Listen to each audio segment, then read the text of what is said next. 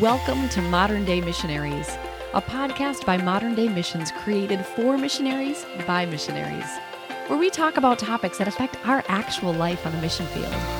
This is a space where we get practical and personal and talk about the day-to-day real challenges and joys of this crazy life God has called us into. I'm your host, fellow missionary Stephanie Gutierrez. Wonder how you can prepare well emotionally, mentally, and logistically for your trip back to your passport country? Michael Pollock has some amazing advice that will set you up for success. Welcome to this episode of the Modern Day Missionaries podcast. Today, I'm thrilled to have Michael Pollock with us. Michael is a well-known expert in the care of TCKs, which is third culture kids, and he's a coach and consultant, the founding executive director of Daraja, which serves cross-cultural and highly mobile families. And he's also the co-author of the third edition of Third Culture Kids, which, if you haven't read it, is the book on understanding TCKs. I have the second edition in hard copy, and I've got the third edition in digital. And Michael, I hope there is a fourth edition coming out at some point with all the changes going on in this world. There's a lot. And actually, yes, Ruth Van Rieken and I have been working toward that for a year now. We're trying to get some research settled and some things to really make it ready and right for the fourth edition. Yeah, because there's so much changing in this world, not only generationally, but globally. I mean, so it's going to be fantastic. I've read this more than once, and it is the authority. So pick that up, everybody who's listening, if you haven't yet. And Michael, we connected last year when I attended a workshop that you gave on TCKs, and you so kindly let me pick your brain about my family's experience, me being married to an adult TCK, and then having two daughters who are TCKs. And I was intrigued by your own fascinating story that I think people are really going to love and connect with. And then you've got some great practical advice for anybody who lives abroad. And I know you and I were just talking before we got started. There are a lot of families who are traveling back to their passport country, I think more often. There still are the people who do the 2 and the 4-year furloughs, but there are a lot who are making more frequent visits. And so we're going to kind of delve into that today. What does it look like to go, quote, home? And I say quote home because, right, as you and I know and everybody listening, home is a loaded word. So we're going to talk about preparing emotionally and mentally for a successful trip back, quote, home. But before we jump into our talk, I want to shoot a few rapid fire questions your way just to get us going. So okay. I did not tell you we're going to do this, but we're going to do this and it's going to be great. I know you're prepared for anything. You were telling me there's a bear that's been wandering around your house. So if you're prepared for a bear, I mean, you got this. Okay, here we go. Michael, mountain, forest, jungle, or beach? Mountain. Mountain. Okay, what is the most unusual food you've ever eaten? I can't translate the Chinese here on this podcast because it's shocking. I drank blood with Maasai, and that was different. Wow. Yeah, you beat whatever I was going to say. It's not leveling up. It's just that was an unusual experience. Yes. Oh my goodness, for sure. It wasn't bad, actually, it was irony. Yeah. Wow. Okay. What is your best travel tip? Oh, goodness. Travel light. I learned that from my Chinese colleagues. The way that they travel light it's amazing. It just makes things easier. Absolutely. Okay. What is your favorite song from your teenage years that you still rock out to when nobody else is listening? Wow.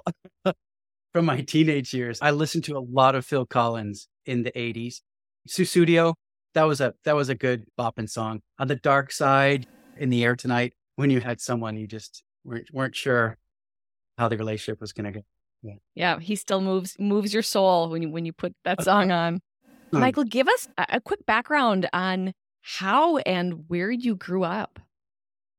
Okay, so this takes a minute, but I'll try to go quickly. So I was born on Long Island. My dad was doing youth work in New York City. Then he took a pastorate in New Jersey. So that was the next 7 years. I left Long Island when I was 6 months old. That's why I didn't pick up the accent. And then Vermont for a couple of years, then Kenya for 3, back to a different place in Vermont, southern Vermont, where I went to high school. and my dad was running Interaction. And then when I went to college, my parents also went to college with me because after I had been accepted, the Houghton University offered my dad a position. And he did talk to me about it. Well, like, what do you say? Like, yeah, no, it's okay. Sure. Yeah, you can come to college. Dad, I would love for you to come to college with me as I try to become independent. And it turned out to be really cool. So from, let's see, Houghton, I'm married my college sweetheart. She was born in Sierra Leone, but grew up in Iowa, mostly Iowa. And then we went to Baltimore, and we were going to be there for a couple of years while I taught. We started having kids. And so we had 2 kids, and we were planning to go overseas. That was our plan together. So 12 years later, there's a bunch of things that happened in there, including helping to start a school. 12 years after that, we headed to Asia, and we thought we were heading to Thailand for about a whole year. And then God shut that door and opened another one. We wound up in Tianjin, China. So we were in Tianjin for 9 years. We adopted our 3rd child there, and my wife was doing volunteering at a local orphanage. And so we met Roanna, and we were able to adopt her. And then 9 years later, we came back to the States for several different reasons: aging parents, some health things, our kids, our middle child then heading into college. And we were in Maryland for a year. And while we looked for a place to start Daraja, and then landed in Michigan on the shores of Lake Michigan in Muskegon. And 2 years ago, we moved to Greensboro, where my wife is she's a paralegal for refugee immigrant families. Oh my goodness. You did a very good job of summarizing that, because that's a lot of story. And everybody listening knows there is so much behind those simple words you just said. Well, and then 2 weeks ago, we moved to Asheville. So, yeah, so we're in a new house. I was saying before, we're right actually in a log cabin in Asheville. Hence the black bears that could potentially pop in at any moment. That's true. Oh, my word. So you grew up a TCK, and then your family moved abroad. So your kids grew up as TCKs. And now you got a bunch of ATCKs. For people who don't know the terminology, adult TCKs. But and then your dad wrote the 1st and 2nd edition with Ruth of that book, and then you hopped into the 3rd edition. Is that right? Yeah, my dad and Ruth wrote the 1st edition, and then my dad passed away in 2004. So that was at the end of our 1st year in China. And so there's a lot of adjustment with that. And then Ruth wrote the next one, where she introduced her CCK model. And when we came back from China, I began working with groups like Families in Global Transition, et cetera, and Barnabas International and others. And she said, you have models and you have experience in this. Would you like to be on the crew for the 3rd edition? So that was the 3rd one was published in 2017. Which had a lot of changes to it too. Because again, like we just keep saying, things keep changing and evolving. And it feels like the rate at which that's happening is a lot sooner. So I love that you keep it current. And that's what you do through Daraja, is you do consulting and coaching in helping people and organizations with TCK type issues, which is amazing because, again, this is my world. I know them.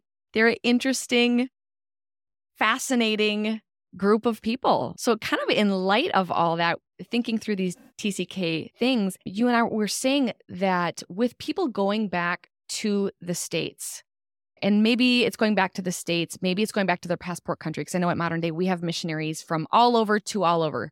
The bulk would be in North America. But there is all these feelings that you have when you think you're going to go back to your passport country. There's a party that feels excited because you get to eat food you haven't eaten in a while, see people you haven't seen in a while.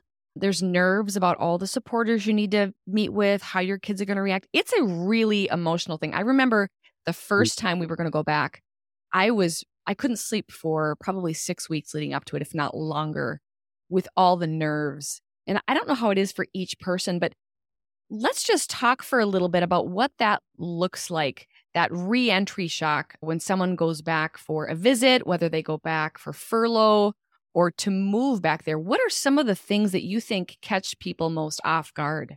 Yeah. For this portion, the question that you asked, I just written the word expectations because often the big shocks come when our expectations are not met, or on the plus side, when they're super exceeded. We say, oh, I had no idea it was going to be this great. And so both of those happen. And it can be very difficult to, how do you adjust expectations for things you haven't experienced before?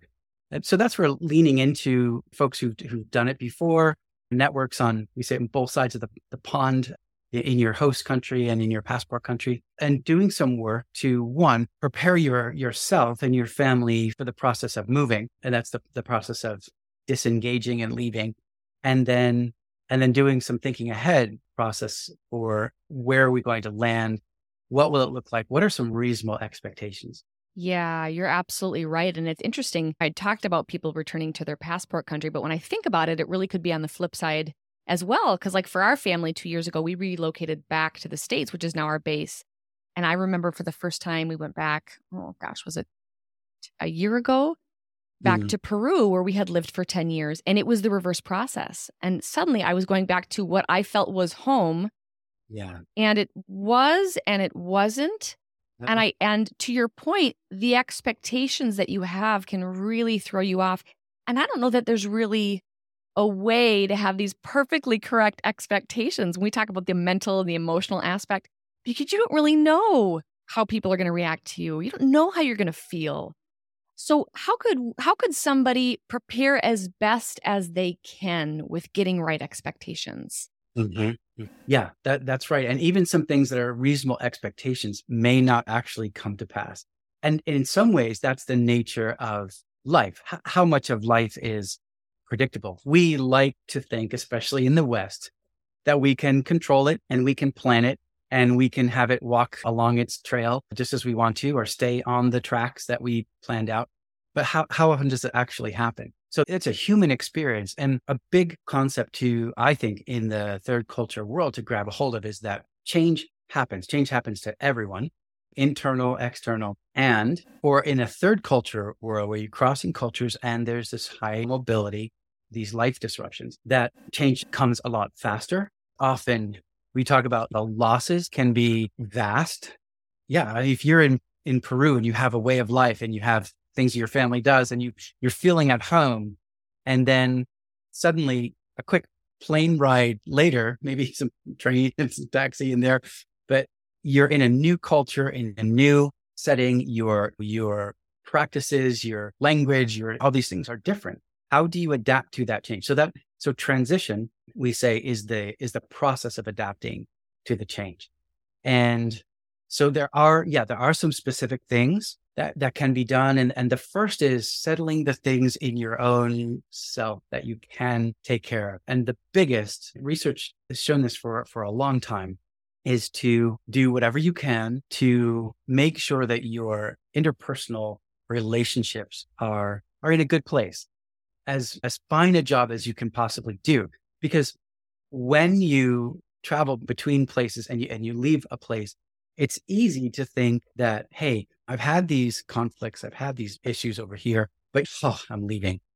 And I don't have to do the community work of putting things right. And one way to think about that is it's kind of like sticking a fish, maybe even a frozen fish, in your backpack. It may be okay for a while, but eventually it's going to stink, and it's going to impact the people around you as well. And this has been shown over and over and over through research. So that's the first. And the model that my dad created while he and my mom were working in Kenya is called the raft. So because it's RAFT, it's a fairly ubiquitous kind of tool. And yet there are people who haven't heard of it. I would just say this for those listening who are like, just rolled their eyes. There are places in communities where the raft teaching gets overdone, so you're almost inoculated against it. It's really solid if you practice it. So it's not so much about the raft. It's really about a process that begins with reconciliation. And reconciliation, what's important to remember is that one person cannot reconcile a broken relationship. One person can do certain things. That you can do forgiveness. You can forgive or ask for forgiveness depending on what's taken place. There are different cultural ways and things to sort of offer peace. If trust has been broken, you can even do some of the hard work to rebuild some of that trust. But it basically says, hey, our relationship matters. It matters. And it's not in a healthy place right now. And before we leave, I'd like to do whatever we can to put that back together. The raft model, just to clarify, has to Yeah. do with interpersonal communication. And so this is something that it would be good for people to use in doing some repair work, perhaps, on relationships. I'm trying to think for people who have not heard of the raft before, just to give them a little bit of framework as to how to apply it. Yeah. Yeah. Let me run through the acronyms. So the first is that internal work, reconciliation. The second piece, it's not so much the communication exactly, but well, this one actually is. You're right. Affirmations is the A. And affirmations is about relationships and about letting people know what they mean to us. And again, setting us up for leaving well, but also staying connected where we want to, where we can. So that's reconciliation, affirmation. Then the F is farewells, how to say goodbyes and how to do the process of goodbyes. And there can start to be grief in there. Some people process grief ahead of time, like you're saying, like the nerves and all of that. Some people process grief in the moment of the loss. It's the very teary getting on the plane process. And some people wait, kind of store it inside. That's my usual method is, I mean, I don't intentionally do it, but I just kind of get through the things, pay attention. And then on the far side, when it can kind of let down, then I do my mourning. So that's the farewells. And then the T is to think destination. It's about the work. I think C.S. Lewis wrote this probably, but doing the work of worry. It's not that we want to worry, but there's some work involved in looking ahead saying, okay, what do I need to know? What do I need to prepare? Who do I need to communicate to? Who's going to pick us up from the airport? All those things. Yeah. So that's part of that pre-leaving work. That can also be interpersonal because as a family or a single couple or a student, right, going off by themselves to university, as they begin to pull away toward that next place, it can feel lonely. It can feel like other people are going ahead with the plans for next year and all those things are happening. And the interpersonal part of that is to have some buddies who are either also going, so you're in the same boat, or you've just been really close and they're interested in what is happening next for you and how can I pray for you and all of that. Yeah. Okay. Run through those words one more time again. So we've got R is reconciliation. Hmm? A is A. affirmation. Uh-huh.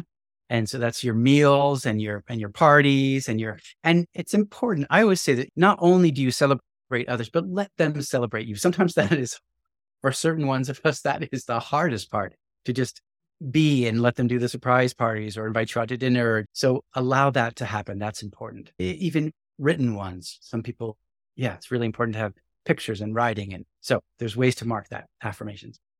And then farewells. Farewells. Eyes. And T's. And then think destination. Think destination. Okay, this is really practical because you're talking about actual things that you can do, but then it also acknowledges ways that you will feel. And each one of those has an interpersonal connection. You can't do any of those in isolation. So this is something that someone could put into place before they head back to their passport country. And then also as they are moving from their passport country back to wherever they're from, or really on either side of the trip, because you're farewelling on both sides. You're preparing on both sides. Yes. So it's a process. Yeah.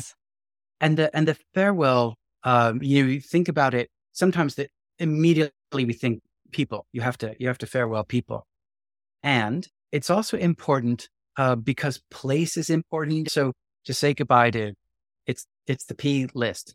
It's the people, places that are important, pets, oftentimes, and for our kids and for us too, but sometimes for our kids, there's a really tight bonding with our pets. And sometimes in the flurry of things, parents can kind of forget and be like, oh, I gave away your iguana because we're getting on the plane next week. We're trying to find a good place for the dog because we can't take the dog with us. And the kids are like, why can't we take the dog? And so all of that to work through. And then the last P that's kind of the official one in the book is possessions.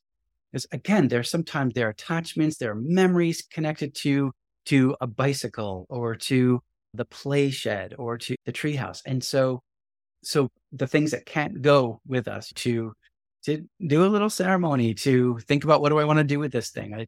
I told a story about giving away a green giant mountain bike in China because we didn't have a car. And so most of us on the team didn't have cars.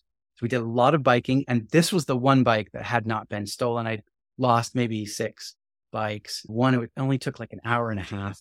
I had just bought it and changed it to the post outside, and it came home. I mean, it came out of the apartment, and there's the chain lying on the ground. Sometime, yeah, I can talk about what I did and what I regretted after that. But this bike, it was very special. And I thought, okay, what do I want to do with this bike? Yeah, I could sell it. And then I thought of a student who I knew had just had his bike stolen. This is fairly common. So I set up a thing and gave him the bike and kind of made a pronouncement over it and blessed him in his city riding and all that. And it was really neat. It was really fun. I also, this is not a P, it's not in the book. It's something I've been thinking about more recently, is experiences. So quick story. One of my son's desires before we left China was to visit a place that in the first 5 or 6 years of our time, the whole team had gone to, piled on train and buses and trains and buses again. Is a place called Beidaihe, and it's on the coast north, kind of a Russian feeling city in China. And it was a vacation spot. So he said, the last 3 years, we haven't gone back there as a team. We went to new places. So that's the place I want to go back to. Well, we were really glad that he told us that we started planning that 10 months ahead. You're looking at the calendar and saying, okay, I think here's where we can take that trip. So families often ask, well, what if I'm just hearing this and I'm leaving next week? Do all the things that you can, make that list, make it a priority, get to those people, get to those places, have those last meals, take pictures, and say those goodbyes. I really, really like that you mentioned those, Michael, that list of P's, because and I love that you went beyond people and got into even things like places and possessions, because it's funny, the things that grab you emotionally. We're talking about mental and emotional preparation. That's and right. It's funny how you just attach to just seemingly odd things. I'm just even listening to you having things pop up in my memory, thinking how every year when we would head back here where we're now living, I always wanted to visit my college campus. I mean, I would think about it, I would dream about it, and then we would come here and there would never be enough time and we wouldn't do it. And there was always like this missing sadness in my heart that we hadn't been able to do that. And finally the last year we did. And it was so satisfying. And I noticed for Danny, for my husband, for my girls, they also kind of had these weird little things that they would miss.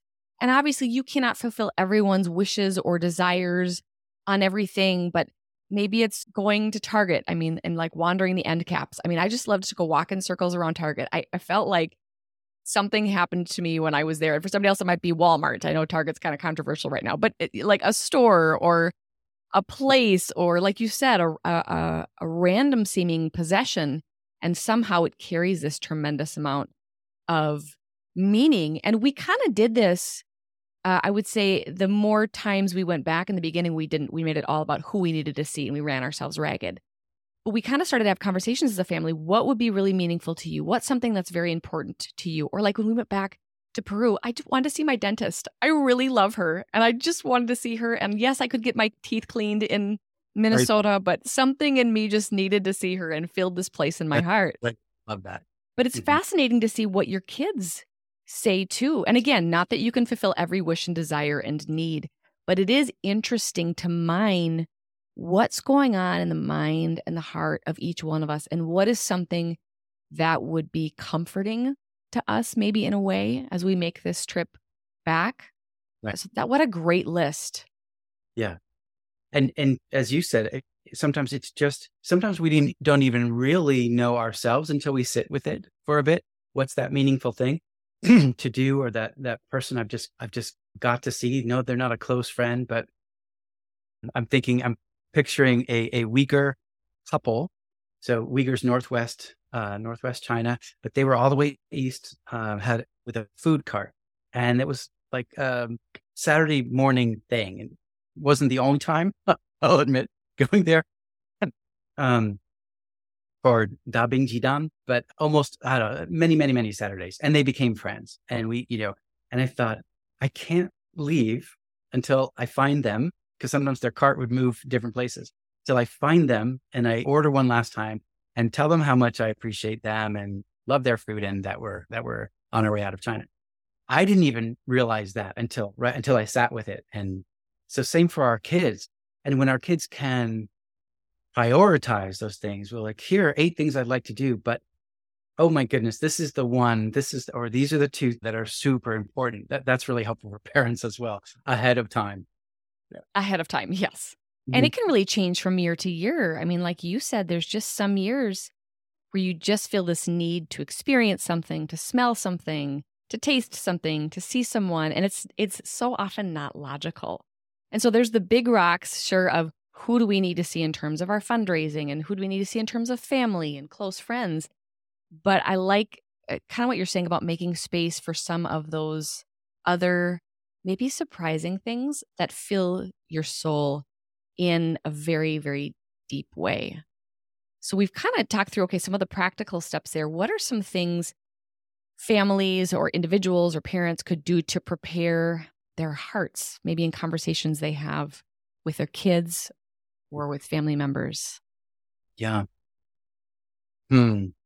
So the heart, I think expectations can be there, mm-hmm. and really bring up a lot of feeling. That wasn't a mistake, that who's going to pick us up from the airport, because that can be a question like that. Who's going to meet us? Who we're going to stay with first can be linked to a deeper, has anybody missed us? Do they want to reconnect? And this was harder before the internet and before Zoom and so many ways to connect with people. And being face-to-face is still different.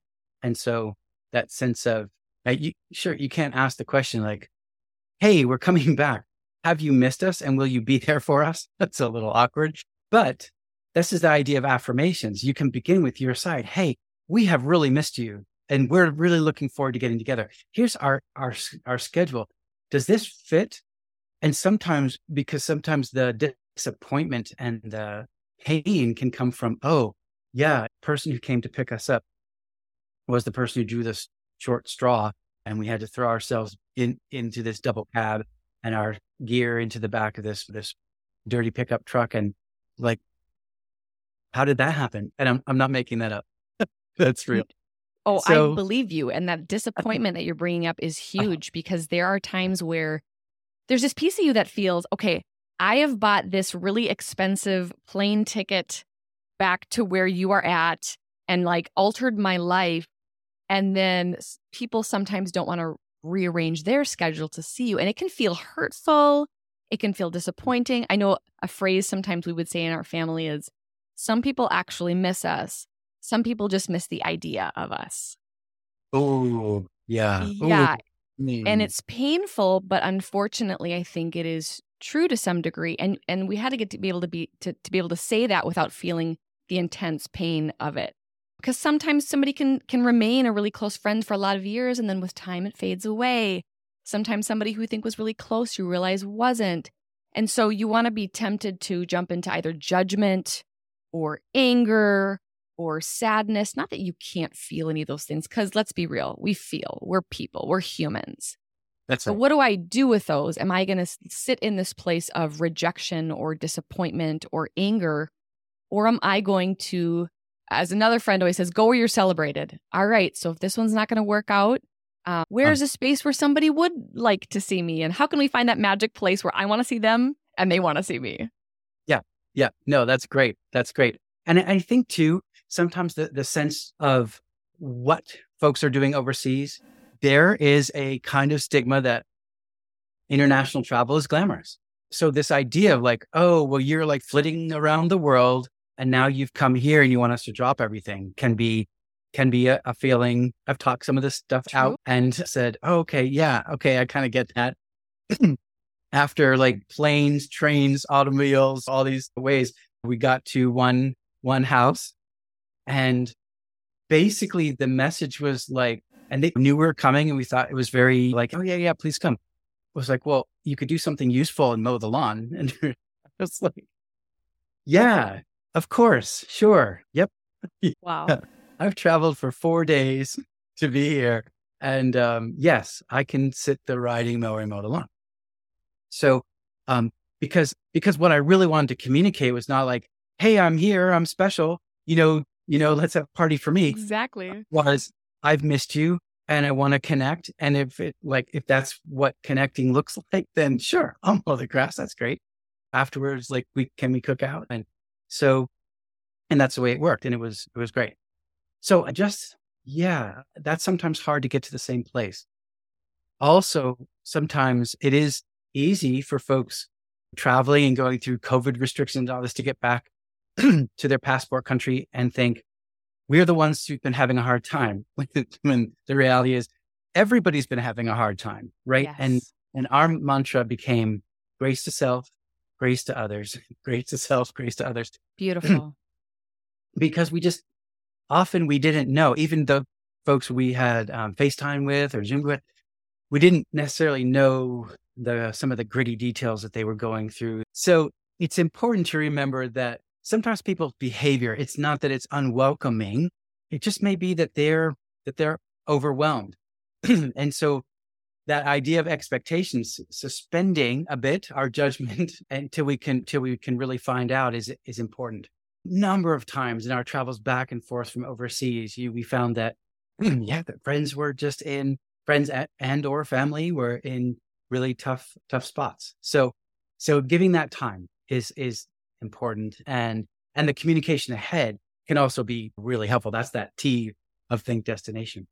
That's a great point, because I think sometimes when we're on the field and kind of that missionary to culture, I'm helping mindset, we're like, I am helping. And then there's something about going back to your passport country where you're like, it's time for me to receive now. Like, I need some things. And it can be jarring when you go back and realize people in your passport country, they have needs just as much, different kinds of needs perhaps. But I remember 1 year going back, and our 3 weeks back, we encountered people in such intense places that we ended up doing kind of just like almost pastoral counseling for 3 weeks straight. And we went back, I think, more exhausted than when we came. And I think, to your point, it's that mental preparation. So when I'm going back, I'm not going back just to receive and get refreshed. I am going back to give, and yes, to make spaces to get refreshed. Also, you had kind of brought up where you land, like who picks you up and who you stay with. I think that's key too, because who you stay with, they're going to treat you and react to you differently. And sometimes those emotions hit you in such big ways when you get back. Sometimes you feel overwhelmed with excitement. Sometimes you just want to cry for like 3 days. Sometimes you feel angry. If you bring in kids with you, you have no control, especially if they're younger, how they're going to react. So you can be in this home, and your kids can just be acting out for obvious reasons. They've gone through a lot. And you can feel really embarrassed as a parent trying to control their behavior so people don't think poorly of you. It's a lot of feelings. And so knowing where you're landing, who you're with, even having honest conversations with your hosts. Hey, this is what we're going through right now. I mean, what would be some thoughts you have around that? How can you prepare the people that you're staying with to experience the gloriousness of all of you? Well, I think the first thing that I would say to that is, if there is a way, church housing, mission housing, Airbnb, if there's a way for a family to have their own space, at least for a week in transition, that's a really good idea. Now, I mean, sometimes it's a landing at a place where grandma and grandpa are going to pamper everybody. The expectation is there. The expectation is met. They want to do this. You can fall apart in their backyard kind of idea. And it's okay. But to have the weight of trying to outwardly conform or even perform. I know a lot of MKs, a lot of TCKs feel that in those situations, there are behaviors that they are supposed to demonstrate, and that it does feel like a performance. So when can they be off camera? When can they be just themselves? And you're right. There's so much that has happened, including depending on where someone is left. So one way of preparing people is, yeah, it is ahead being honest about what you need. Hey, this may sound harsh, but for the first week, we need our own space. We'd like it to be somewhere on the water where we could just sleep and eat and relax and catch up with jet lag. That's another piece. Yeah. But also knowing the situation. Is this a predetermined coming and going, or was it sudden? Did you have a chance to, say goodbye, or were you airlifted out or Yes. barred from your city? I had friends during COVID in Wuhan who, one friend in particular, we spent some time coaching together, where he had taken a trip with students and staff out of country, out of China. COVID hit, Wuhan lockdown, and he was locked out of his city on the year that he was returning permanently, semi-permanently to the US. Oh my. So his people on the other end, that's really helpful for them to know. He was in another country, taking care of all these kids who couldn't go home, trying to make sure they got on flights to family, and that communicating with family who were locked in Wuhan, etc. I mean, just crazy things. And so he had all that stress, and then he couldn't go back to his apartment. He couldn't go back and say goodbyes. That's a more intense case, but it highlights the fact that if the folks that you're going to don't know where you're coming from, that it's hard for them to adjust to what you need. If someone can't stay on their own for that first period, staying with folks who are really knowing, loving.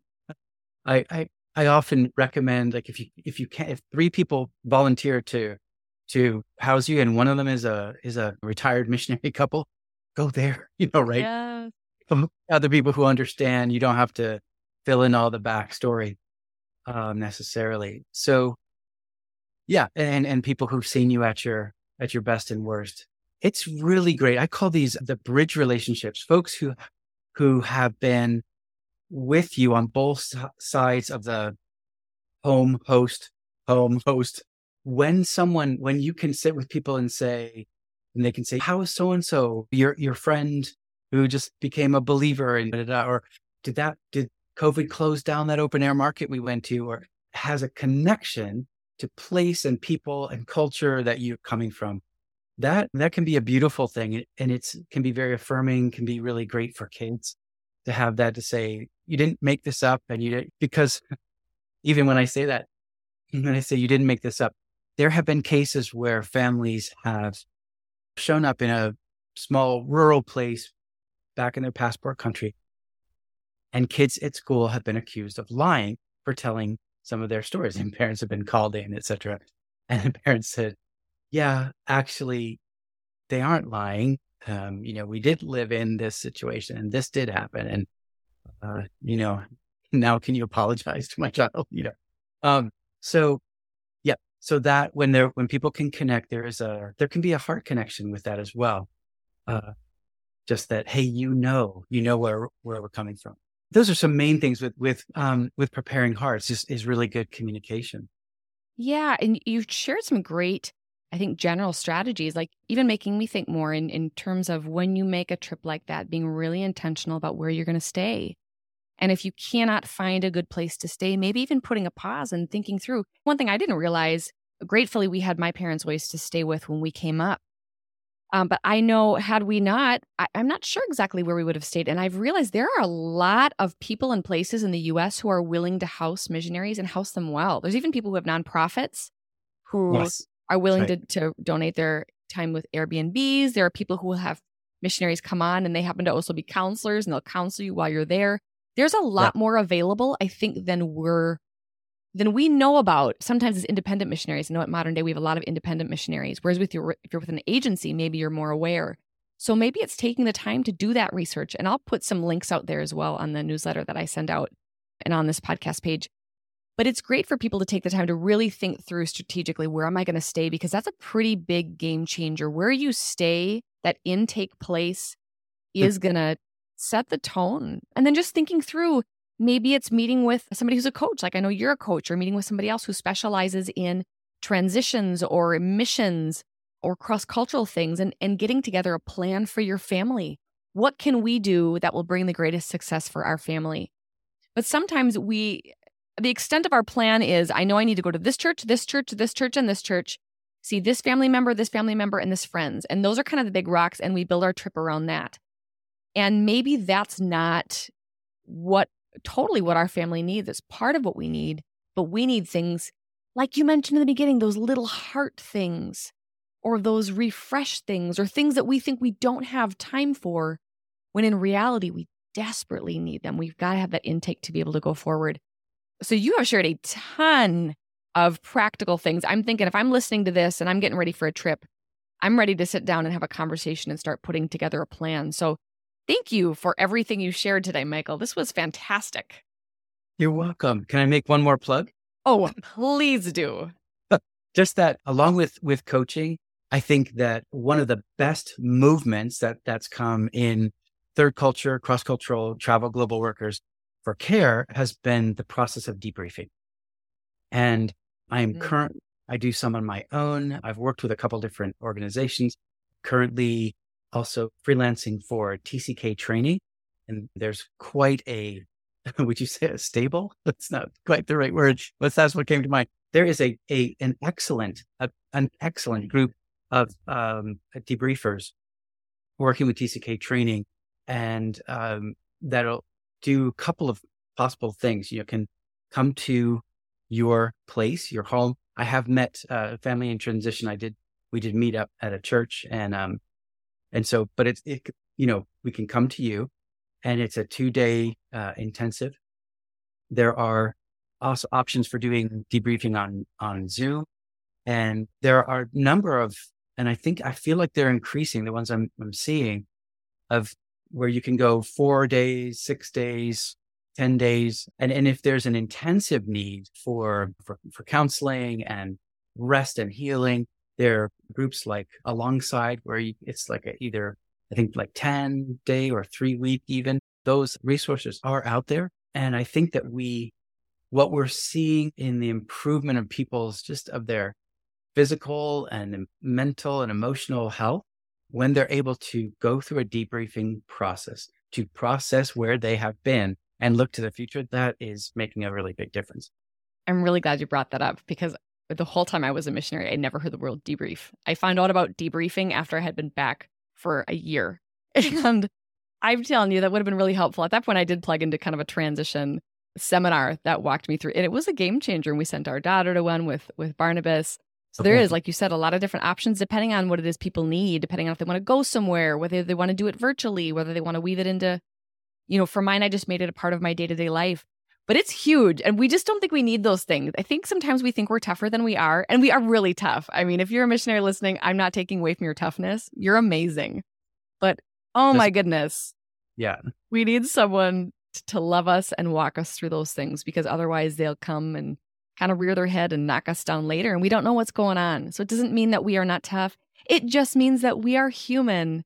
And I think all of us can agree that, yes, we are very, very, very human. So thank you for mentioning that, Michael. And again, just can't thank you enough for all that you shared today, just sharing from the richness of your experience. I know we could have talked about 1,000 more things, and I think I may have to have you back on again. If you're willing, hopefully people can look over the raft that we talked about, some of the different resources that were mentioned, think about how they want to plan things for their family, and prepare mentally, prepare their plans, and prepare their heart for whatever it is they have next. And read Third Culture Kids. Well, so good to talk to you today. Yes, thanks again, Michael. And for everybody listening, make sure to tune in for our next episode. Since 2008, Modern Day Missions has been providing financial, administrative, and marketing services to Christian missionaries around the globe. We're currently partnered with more than 750 missionaries in 75 different nations. If you or someone you know are looking for a nonprofit covering to fulfill your mission's vision, Modern Day could be the answer you're looking for. Find out more at modernday.org.